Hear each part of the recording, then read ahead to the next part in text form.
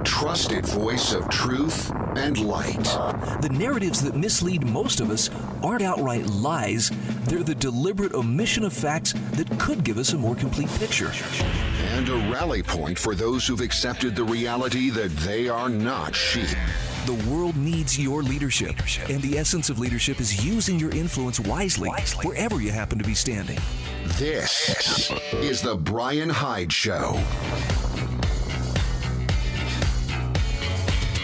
All right, welcome to the show. Thank you so much for being a part of our audience. Our growing audience, I hope. I'll tell you what, I so appreciate everybody who shares a link or subscribes to the podcast or tells their friends, hey, check this guy out. He's not as crazy as he looks or as crazy as he may sound at first blush. Either way, I'm glad you're here. Our show brought to you by Firesteel.com as well as the Staples Turner team at Patriot Home Mortgage. We have a lot to talk about today. And I want to start on, I'm going to start on a little bit of a provocative note. I hope that's okay. I don't want to scare you away, but I want to share something with you that I picked up on Twitter earlier this morning. It is a guy speaking to the Shasta County Council in California. This is in Shasta County, California. And what he has to say is it is some of the boldest speech I've heard from a citizen in a while. Having said that, I think he is saying what is on a lot of people's minds, and I think he is saying something that elected officials should probably be considering throughout the country. And that is, you have the cooperation of the populace for now, but if you continue to flex your authority and to lock us down and to deem some people preferred and other people's less preferred, and I'm talking primarily in terms of essential versus non-essential, if you mandate masks, if you mandate this and that, you're going to see your power taken away from you. And it's probably not going to be pretty. Now, some will say, oh my goodness, that's just revolutionary rhetoric. But I want you to hear what he has to say. As I recall, I don't think there's any bad language, but he speaks bluntly. Here's his message. Zapata. I wasn't going to speak. I was asked to speak here, Sheriff, good to see you. I'm telling you guys, I'm pretty appalled at what's going on. At first we sat as concerned citizens and we all wanted to figure out how to best navigate our way through this whole COVID thing, And as we realized that it's not quite as dangerous as we thought it'd be, I was absolutely appalled at the cowardice, and as you're sitting there with your masks on, I don't blame you for wearing masks because I'd be hiding my face too if I was you for what you're doing. This is absolutely horrendous what you're doing to these people. I'm a business owner, and I'm telling you, our families are starving. You guys can sit here with your jobs. You can sit here and you're going to get paid. You can fall asleep in your chair like that gentleman's doing behind his mask right there, okay? And I'm telling you right now that we're being peaceful. And you better be happy that we're good citizens, that we're peaceful citizens. But it's not going to be peaceful much longer, okay? And this isn't a threat. I'm not a criminal. I've never been a criminal. But I'm telling you that good citizens are going to turn into real concerned and revolutionary citizens real soon. And nobody else is going to say that. I'm probably the only person that has the balls to say what I'm saying right now. That we're building, we're organizing, and we'll work with law enforcement or without law enforcement. But you won't stop us when time comes because our families are starving. And if you don't hear the seriousness of my voice, I hope you open your ears and you absolutely listen to what I'm saying. Because this is a warning for what's coming. It's not going to be peaceful much longer. It's not going to be rah-rah. It's not going to be speeches. It's not going to be gathered outside saying a Pledge of Allegiance. It's not going to be waving flags. It's going to be real. When you've seen the things that I've seen, I went to war for this country. I've seen the ugliest, dirtiest part of humanity. I've been in combat, and I never want to go back again. But I'm telling you what, I will to save this country. If it has to be against our own citizens, it will happen. And there's a million people like me, and you won't stop us. Open the county. Let our citizens do what they need to do. Let owners of businesses do what they need to do to feed their families. Take the masks off. Quit masking and muzzling your children. The psychological damage you're doing to them is horrible. I've had 6 friends kill themselves since it's happened. Veterans who lost their jobs. How do you feel about being complicit in perpetuating that? The greatest hoax ever perpetuated on the American people, and you're part of it by wearing your masks. In Shasta County, we're supposed to be red country up here. Not blue country, we're red country up here. All right, so there's his message. And, I understand not everybody's going to agree with him. Some will think, well, he could have said it nicer or something, but I share this with you not to fan the flames of revolution or to raise your blood pressure another notch or two. I share this because I think it is only fair that people understand this is how people are thinking. And I don't think this guy is far out of the mainstream. I don't think, he's just some nutty right-winger out there marching around with his gun making threats. He looks like a pretty average dude to me. And the fact that he's speaking about this, not from a standpoint, he's not dressed up in camo and he's not, open carrying his gun to a meeting or something like that. He is speaking as a business owner. He's speaking as a father. He's speaking as a member of his community and telling people in positions of power, you are destroying the people that you serve. You're destroying them economically. You're destroying them psychologically. And there is coming a point, and it's probably closer than any of us wants to admit, that people are going to stand up and say, enough. We won't go one step further. Now, I know that's going to strike some people as radical, or at least, wow, that's really, inflammatory rhetoric. Can I ask, what alternative do we have other than to give fair warning? I'm going to say something that hopefully isn't misconstrued, but obedience to authority is not the virtue that we have been trained to think that it is. Too many people think, well, I'm a good person. I do what people in authority tell me. When they say jump, I ask how high. That doesn't make you a good person. That makes you the kind of person who would have helped the authorities round up Jews in Nazi Germany. It makes you the kind of person who would have informed on your neighbors in the Soviet Union. They were harboring anti-Soviet sentiment. Because that was the right thing to do, according to those authorities. I don't know what the answer is, other than I think we all need to get our own lives together, get our stuff wired tight, know where we stand with God, know where we stand as individuals, and be prepared to build whatever comes next. Because I think what we have right now is not going to last. Maybe that's a good thing when you consider the reaction of so many of those people in power right now to just double down. We've got to flex a little bit harder, demand more of you, and tax you, make you pay for it. All right, let's open up the lines here. 801-331-8113. Caller, welcome to the show. Hello there. Hello. Yeah. Are you there? I'm right here. Can you hear me? All right. Sounds like we got a bad connection there. We'll try again. 801-331-8113. I almost hate to lead off on the show with that today, just because, it's a departure from my normal, sunshine and lollipops approach to life. But I hear the sincerity in the guy's voice. I don't know if it's sincerity I'm hearing or just he's speaking the truth. And I pray that the leaders there in Shasta County that he's speaking to hear that and realize they can't continue business as usual. Okay, back to the phone. Can you hear me now? I can hear you. Can you hear me? I can hear you. Yes, I think the guy is totally right on. I mean, I heard that yesterday. I was turned on to that and on a Twitter feed, and Twitter took it down, of course.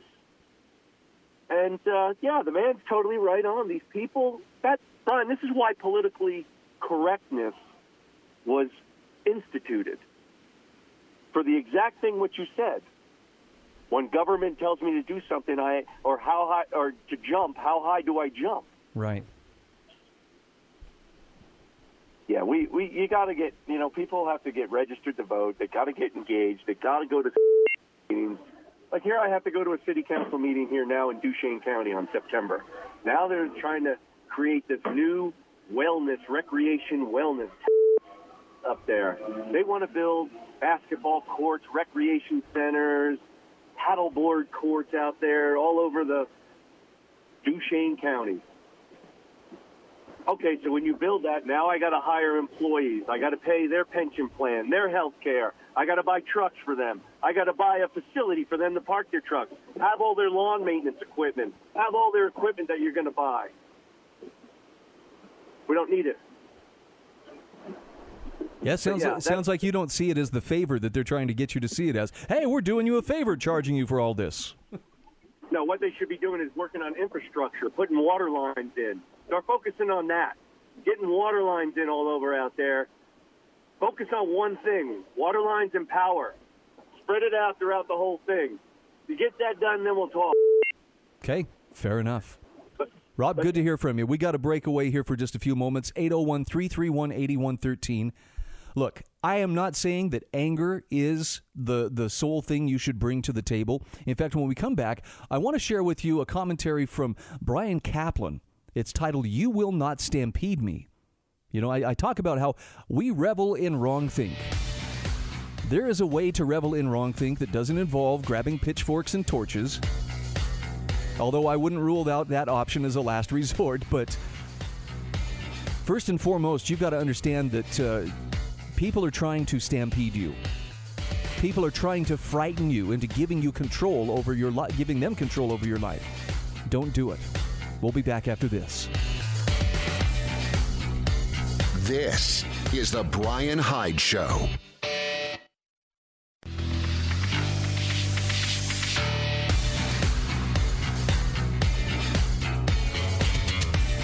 This is the Bryan Hyde Show.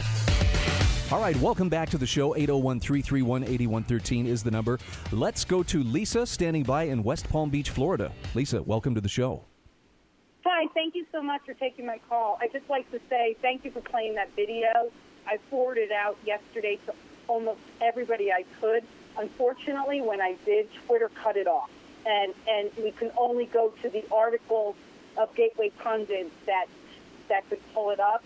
And what I see in that man is a hardworking American who just wants to work, earn, and live happy, and pay the government officials that he pays to represent him. I didn't see what I heard in his voice was disgust. Like he even had to be there to do that, you know. And I hope all Americans know how hard it is to own a small business and how much you have to go through to go through and earn and bring home a living for your family. So please, thank you so much for airing that video. I appreciate it. Okay, Lisa, thank you so much for your call. I want to contrast what he was saying because I know there, even on Twitter, that's where I saw it too. And I'm still finding a few places where you can access it, but it's enough truth. I don't blame Twitter if their job is to control the narrative to try to keep it under wraps. But contrast what this guy was saying and doing to the people who were out there, smashing windows and throwing fire bombs into the Multnomah County Justice Center in Portland. Yeah. I mean, on the one hand, those people are acting like real honest-to-goodness revolutionaries. They are destroying, they're beating people in the streets, kicking people's heads in if they think they don't agree with them or they don't show them the proper respect on the street. Violent, nasty people. And what do these elected officials do in many of these cities? They tell their police, stand down. Don't interfere with them. Let them express their rage or whatever the excuse is. They don't try to protect private property, whether it be businesses, whether it be residences. They just let them have free reign. So to sit there and call this guy who is talking to his county council and telling him, you've got to quit screwing with us and you've got to quit, taking away our livelihood. To call him a radical or to portray him as, well, he's out of line for what he's doing. Man, if a person can't see the difference between the revolutionaries running rampant in some of the bigger cities of this nation versus that man standing up in front of a relatively small county body politic and saying, you guys have got to get your foot off the back of our necks. I don't know what to tell you. I don't know how to help you. Back to the phone, 801-331-8113. Caller, welcome to the show. I believe Elvis has left the building. Okay, we'll try again. 801-331-8113. Let me jump over here to Bryan Caplan's article, "You Will Not Stampede Me." I think this is really sound advice. And I say this from the standpoint of, when I want to encourage people to become a wrong thinker, this is the kind of wrong think that I'm talking about. It's the kind that's not just, being contrary for the sake of being contrary. And it's not the idea that I know better than everybody else. It's this willingness to dig deeper, to question the conventional wisdom and the herd mentality that other people won't. So as far as you will not stampede me, here's what Bryan Caplan says. He says, during the last 20 years, I've lived through a series of public crises. 9/11, the Iraq War, the Great Recession, the Syrian refugee crisis, ISIS, systemic sexism, #MeToo, systemic racism, and of course COVID-19. And he says in each case, society's demands have been the same. First, hysteria. We're all supposed to embrace fear and anger as the leitmotifs of our life. Second, herding, as in HERDING. We're all supposed to not merely refrain from criticizing the popular view, but to fervently join the chorus calling for action. And he says, in each case, I have spurned the demands of society. I refuse to get hysterical. I refuse to herd. For any specific crisis I downplay, he says strangers usually assume a left or right-wing motive. Against the war on terror? Leftist. Against Me Too? Rightist. Now, he says, those who know a bit about me suspect libertarian wishful thinking. I pretend the world is fine in order to deny the need for decisive government action. In that case, though, he says, shouldn't I grant the severity of the problems and then blame the government? He says, the better story is that I'm a contrarian. If most people are incensed about something, I go out of my way to be blasé. And he says, to quote the misanthrope, what other people think, he can't abide. Whatever they say, he's on the other side. He lives in deadly terror of agreeing. 'Twould make him seem an ordinary being. Indeed, he's so in love with contradiction, he'll turn against his most profound conviction, and with a furious eloquence deplore it, if only someone else is speaking for it. Now, Bryan Caplan says, though I love to read these immortal lines aloud, he says, I deny that they describe me. My position, rather, is that society is consistently wrong. Though the details vary, he says there are two crucial constants. First, hysteria is absurd. Second, herding is reckless. So, he says, let me elaborate. To paraphrase the world's best graduation speech, trying to figure out what's going on while high on negative emotions is as effective as trying to solve an algebra equation by chewing bubblegum. Of course, if you're the sole person hysterical about your cause, you'll probably do no harm. But when lots of people are hysterical in the same way, they generally wreak havoc. He says, and that's right, I stayed calm on 9/11. When Americans started calling for blood on 9/12, I saw horrible writing on the wall, though not as horrible as the writing turned out. Without the Iraq War, we probably wouldn't have had the Syrian civil war, ISIS, the refugee crisis, Brexit, or Trump. Now, aren't these public crises I named extremely heterogeneous? Yeah, he says, sure, in some ways. The Great Recession directly caused massive global harm. Almost all of the damage of the war on terror, in contrast, was indirect. The product of a massive overreaction to a statistically tiny evil. Nevertheless, these diverse public crises also share crucial similarities. Most notably, almost no one carefully measures the severity of these crises until the crisis is practically over. Instead, what drives perceptions is availability bias. Well-publicized, emotionally gripping anecdotes. The correlation between these anecdotes and the actual size of the problems is low at best. Secondly, almost no one seriously asks what, if anything, would be a well-tailored response to this crisis. Instead, societies embrace action bias, rushing to do something, flailing about wildly, and then gradually lose interest until the next crisis. Perhaps we're already doing enough about terrorism. Will invading Iraq make things worse? Maybe we shouldn't collectively punish refugees or males or whites because a few bad apples do awful, dramatic things. If coronavirus is 10 times worse than flu, perhaps we should make 10 times as much effort to combat it, not 1,000 times. All reasonable questions, yet impotent in a crisis. He says, if I were in charge, would I have done so much better? Well, he says, though I'm well aware of my own self-serving bias, I believe I would have done much better. I wouldn't have fought the war on terror, not even in Afghanistan. I would have met the Great Recession with nominal GDP targeting and labor market deregulation, not bailouts and fiscal stimulus. I would have welcomed refugees from the Middle East. I would have enforced existing laws against rape and murder, not started witch hunts for systemic sexism or systemic racism. And I would have met coronavirus with moderate caution, not shutdowns or putting 10% of the workforce on welfare. Now, Bryan Caplan says, yes, perhaps I'm mistaken about one or two of these crises. What's clear, though, is that society's method of certifying and addressing crises is deeply defective, and that's unlikely to change. He says, I've got to live with that. I get a small sense of comfort from staying aloof from the madness, staying aloof and quietly thinking, you will not stampede me.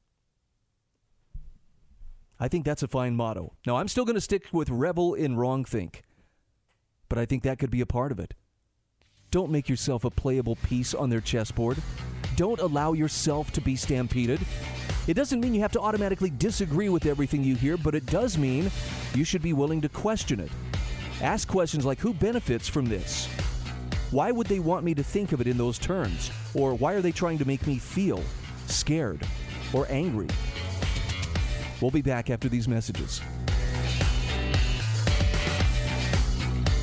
This is the Bryan Hyde Show.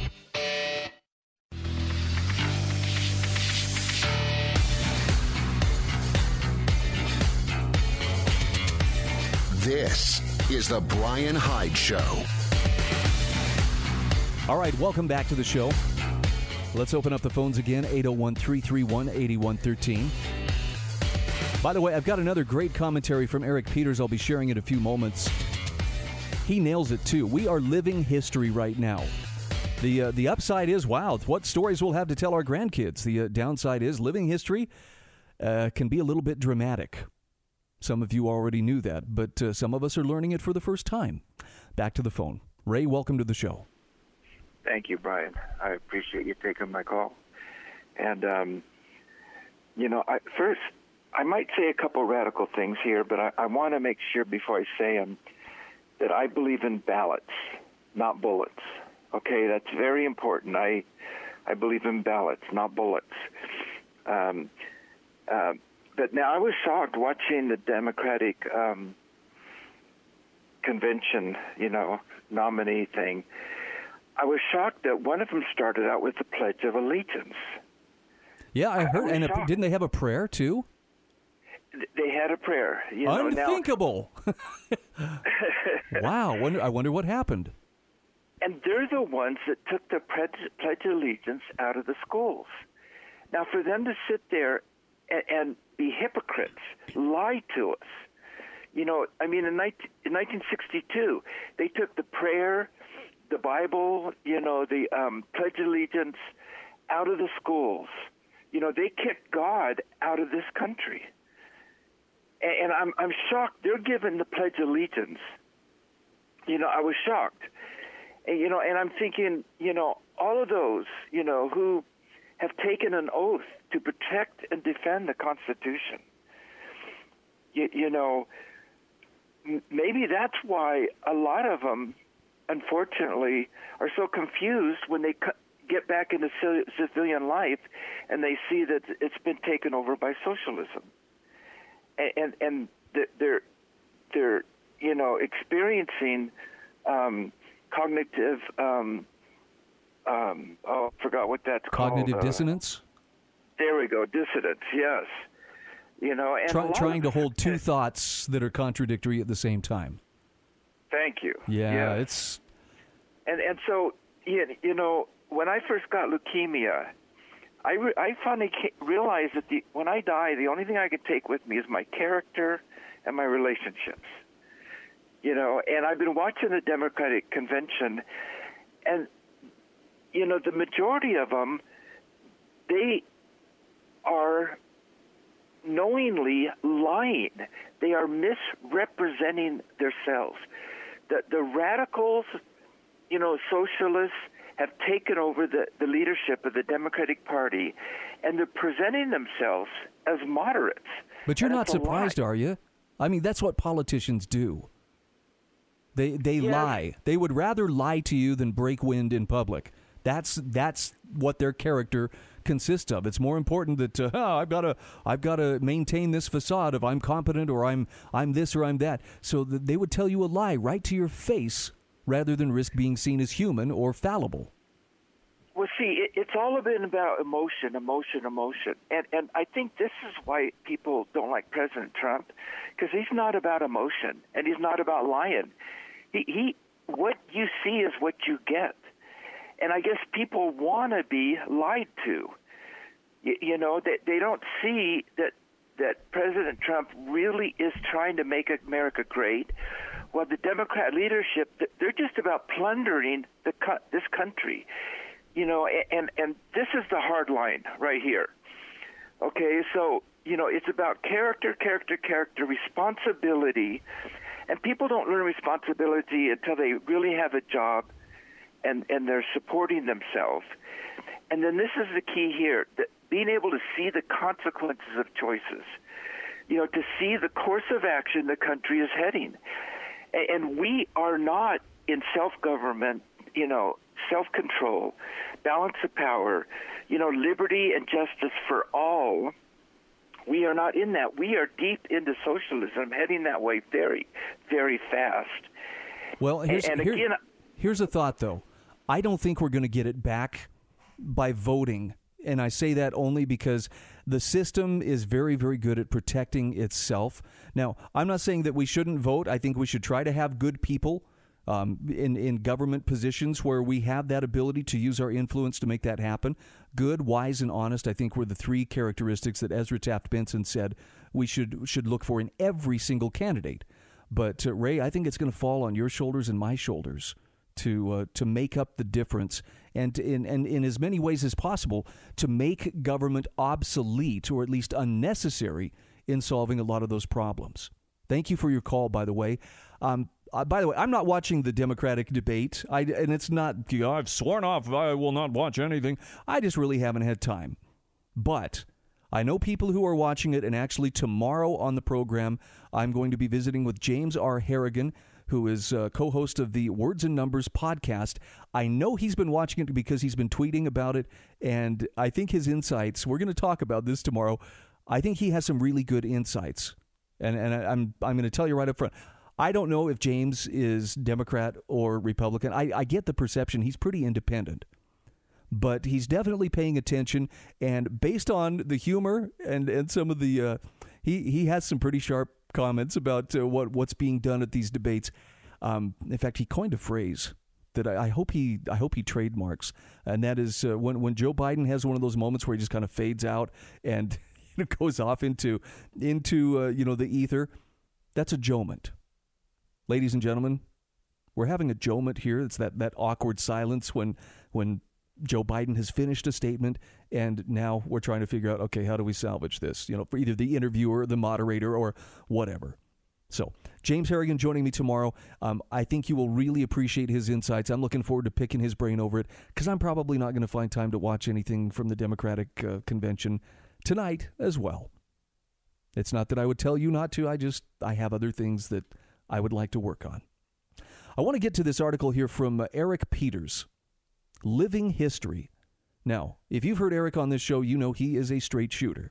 So when he says we are living history now, the history of early Soviet Russia and the other place, of course. People cowed by fear, just trying to keep their heads down and not get into trouble, hoping it'll pass, that it will not get worse. They just want to be able to work and get food, whatever the cost, not always measured in money. This comes of dependence and acquiescence, both of which have been increasing markedly over the past 50 years.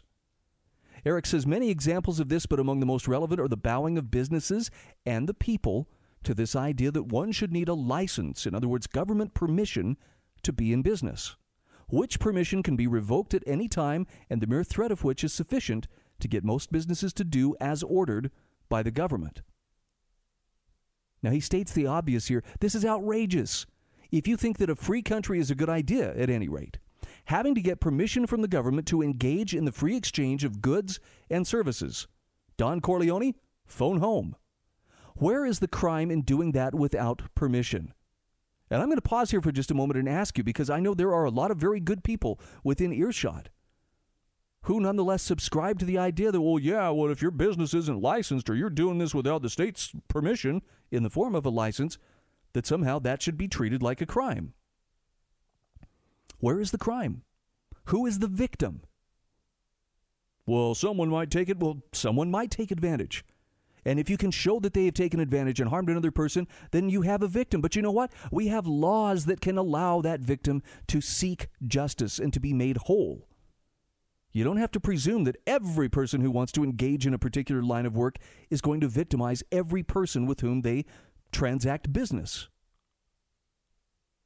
And as Eric Peters points out, it is a crime in the sense that government will seek sick itself on anyone who dares to offer goods or services to people who freely wish to purchase them without its permission, which accounts for the base, embarrassing servility of businesses which grovel at the feet of government in the manner of Stalin's chicken.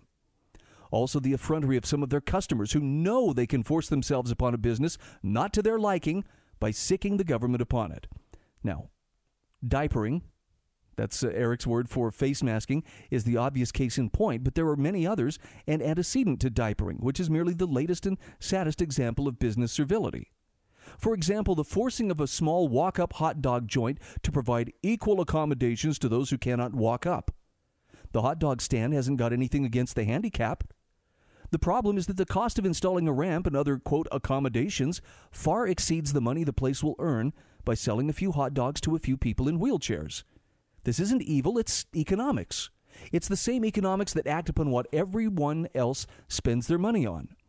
But businesses are forced by government to spend their money on things which they know don't make economic sense because a busybody can sick the government on them. We're going to come back to this in just a few moments. I don't know if you have thoughts on it, but if you do, I'd love to hear from you. 801-331-8113. We'll take a quick break. We'll be back right after this.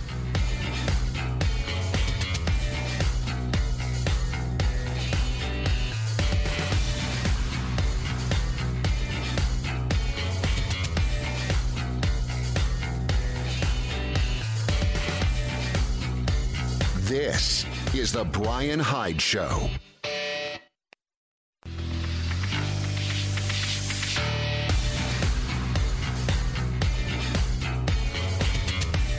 This is the Bryan Hyde Show.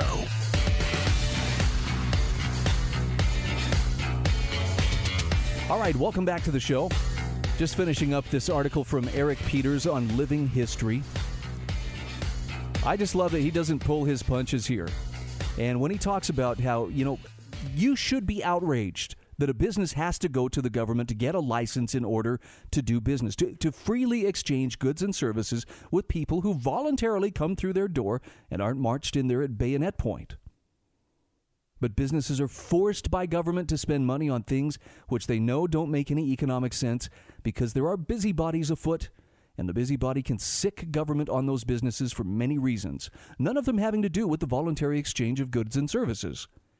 Rather, the coercion of services, like bullying a bakery owner to bake a cake for in-your-face, deliberately provocative individuals. He says it wasn't much of a jump from that to coercing diapering, given the totalitarian tag team of businesses needing government permission to be in business and the empowering thereby of noxious minor totalitarians who can sick the government on businesses. Like the proverbial spoonful of poo ruining a gallon of ice cream, all it takes is one diaper-affronted busybody to call the government, and the government threatens the business with the revocation of its permission to be in business. He says that's why diapering spreads.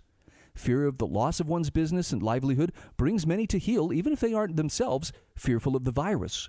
And this includes many who work at a business, which have become, in effect, adjuncts of the government as well as the slaves of busybodies empowered by the government, which makes everyone who works for business, especially the smaller ones, which are vulnerable to the threat of government and the busybodies, beholden to both. He says this trap has caught probably 80, maybe as high as 90% of the population in its maw. That's probably why in so many areas, 90% of the people you see are wearing those face masks. Their Sophie's choice is to do so or lose their job. He says, I personally know several people caught in this trap. I've spoken with people who are caught in this trap. For example, the clerk at the shoe store, where he bought his last pair of running shoes the other day.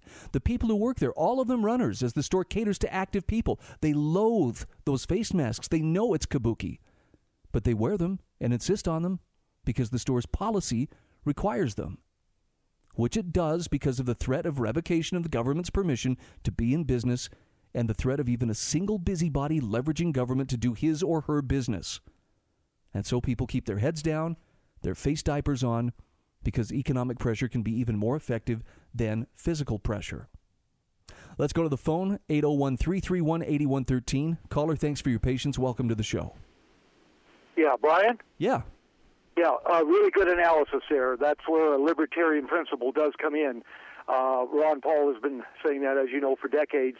I will want to talk, though, about, like I usually do, the driving force. Just like when you hosted the people there trying to bring the truth out about what happened to Lavoy Finicum. You did a stand-up job there. I still remember it, Brian. And the fact of the matter is there are people behind this attempted economic takedown. I'm sure you've heard of the Great Reset going on in America. So the American burqa, would be part of the beta test to see what kind of compliance they can get the American people to do through all the procedures that you just outlined there. You know, it's not like they all woke up one day and decided to wear a mask to please Herbert or whoever. They are doing it because of, like you say, the economic pressure from here, from there. But let's look at the top. You know, when a non-medical man, like the Minneapolis head of the chairman of the Federal Reserve, called for a second lockdown, started pressuring Governor Abbott in Texas to do that, and Santos in Florida, and what have you. There is an operation underway. How could COVID have anything to do with the so-called coin shortage, Brian? There isn't. This is a moment in history, like you've been saying all show here. But we have to look at the driving force. It's not happening in a vacuum. It's happening by a plan, and they're trying to work that plan as best they can. But it could also mean the end of the republic as we know it.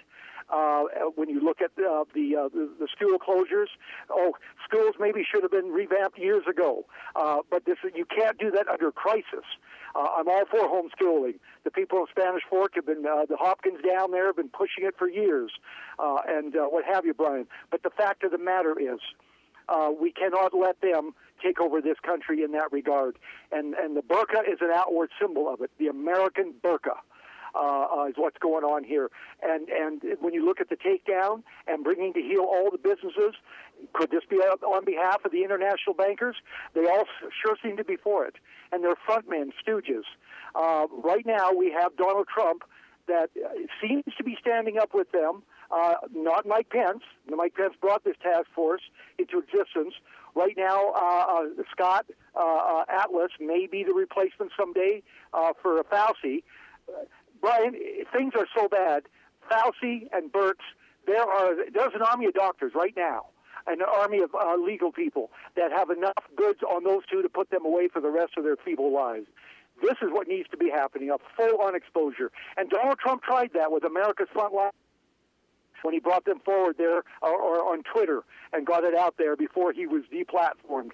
So there are operations, but the American people need to see that's what's going on. I thank you very much for your take. Thank you. Have a great one. 801-331-8113. Look, I shared this this post from a friend of mine the other day about getting prepared. And she posted something. In fact, I'm going to go back to this because I want to share her latest post because it kind of reiterates the same sort of thing here. And it's not fear-mongering. It's not the idea that, all is lost. It's just about you and I, even if we don't have control over monetary policy or over politicians at this point, we should have a plan. And this is what my friend Jessie said. She said, what's your plan? If something should go wrong in your life, your community, or your country, what will you do? If your area becomes unsafe, where will you go? Have you made arrangements for people to help you? How will you leave? When will you leave? How will you decide when to leave? Can you take your food? How much space will you need to haul it? If you have to take two cars, how will the drivers communicate? If everyone else is trying to leave too, how will you obtain enough gas? Do you have adequate clothes for the place you're going? Do you have an agreement with the people where you're going to look out for or care for you? If you're rural, how many people are planning to find safety with you? Has it been discussed? What expectations are there? Do you have enough in case they can't bring food with them? What assumptions have been made but not tested, like, I'll just grow a garden, I have seeds? Who will care for your family if parents are detained or die or can't do it for themselves for any reason? What's plan B? Now, look, I understand if that makes people uncomfortable to even think in those terms. But Jesse is married to one of my most trusted friends and somebody who I think has his head on about as straight as anybody I know. And together, I'm sure they are a dynamic duo of can-do people. And if she is asking these kinds of questions, I promise you it's because they've had discussions. They've thought about this, and there is wisdom in you and I asking and gaming out those same kinds of questions for ourselves. Who are the most trusted friends you have within 100 miles of where you are right now? And do you have trusted friends within every direction of the compass? I guess what I'm getting at here is there's a lot of stuff that's in a state of flux right now. There's a lot that's in commotion. And things that we thought were pretty firm, like the ground beneath our feet, turns out they can change, and sometimes quickly. Maybe it's time to start having those conversations. I would start with family members first, and then move out to trusted friends. I would start talking to my neighbors, especially those that I have known for a while, and start finding out who is willing to work with one another. Teamwork is going to carry the day. I can tell you that. Everybody who thinks, I'm going to lone wolf McQuade my way through the next crisis is kidding themselves. But the time to have these conversations is now, while there's still relative peace and calm, while there's still relative availability of the resources and things you would want to have in place if some kind of long-term shift were to happen. And I know it makes me sound nuttier than, squirrel poop to sit here and tell you this. But I think it needs to be said. And I encourage you to find the humility to have those conversations. As my friend Jesse suggested the other day, this might be a good time to take a knee. Ask the creator of the universe, what would he have you do? You can trust God to give you direction, to give you inspiration as to what might be the next best step. Sorry, I was really hoping to end on a sunshiny note, but I will tell you, I think we can handle what's ahead of us. I believe we can. But we need to stop waiting to see what's going to happen and start preparing, just in case.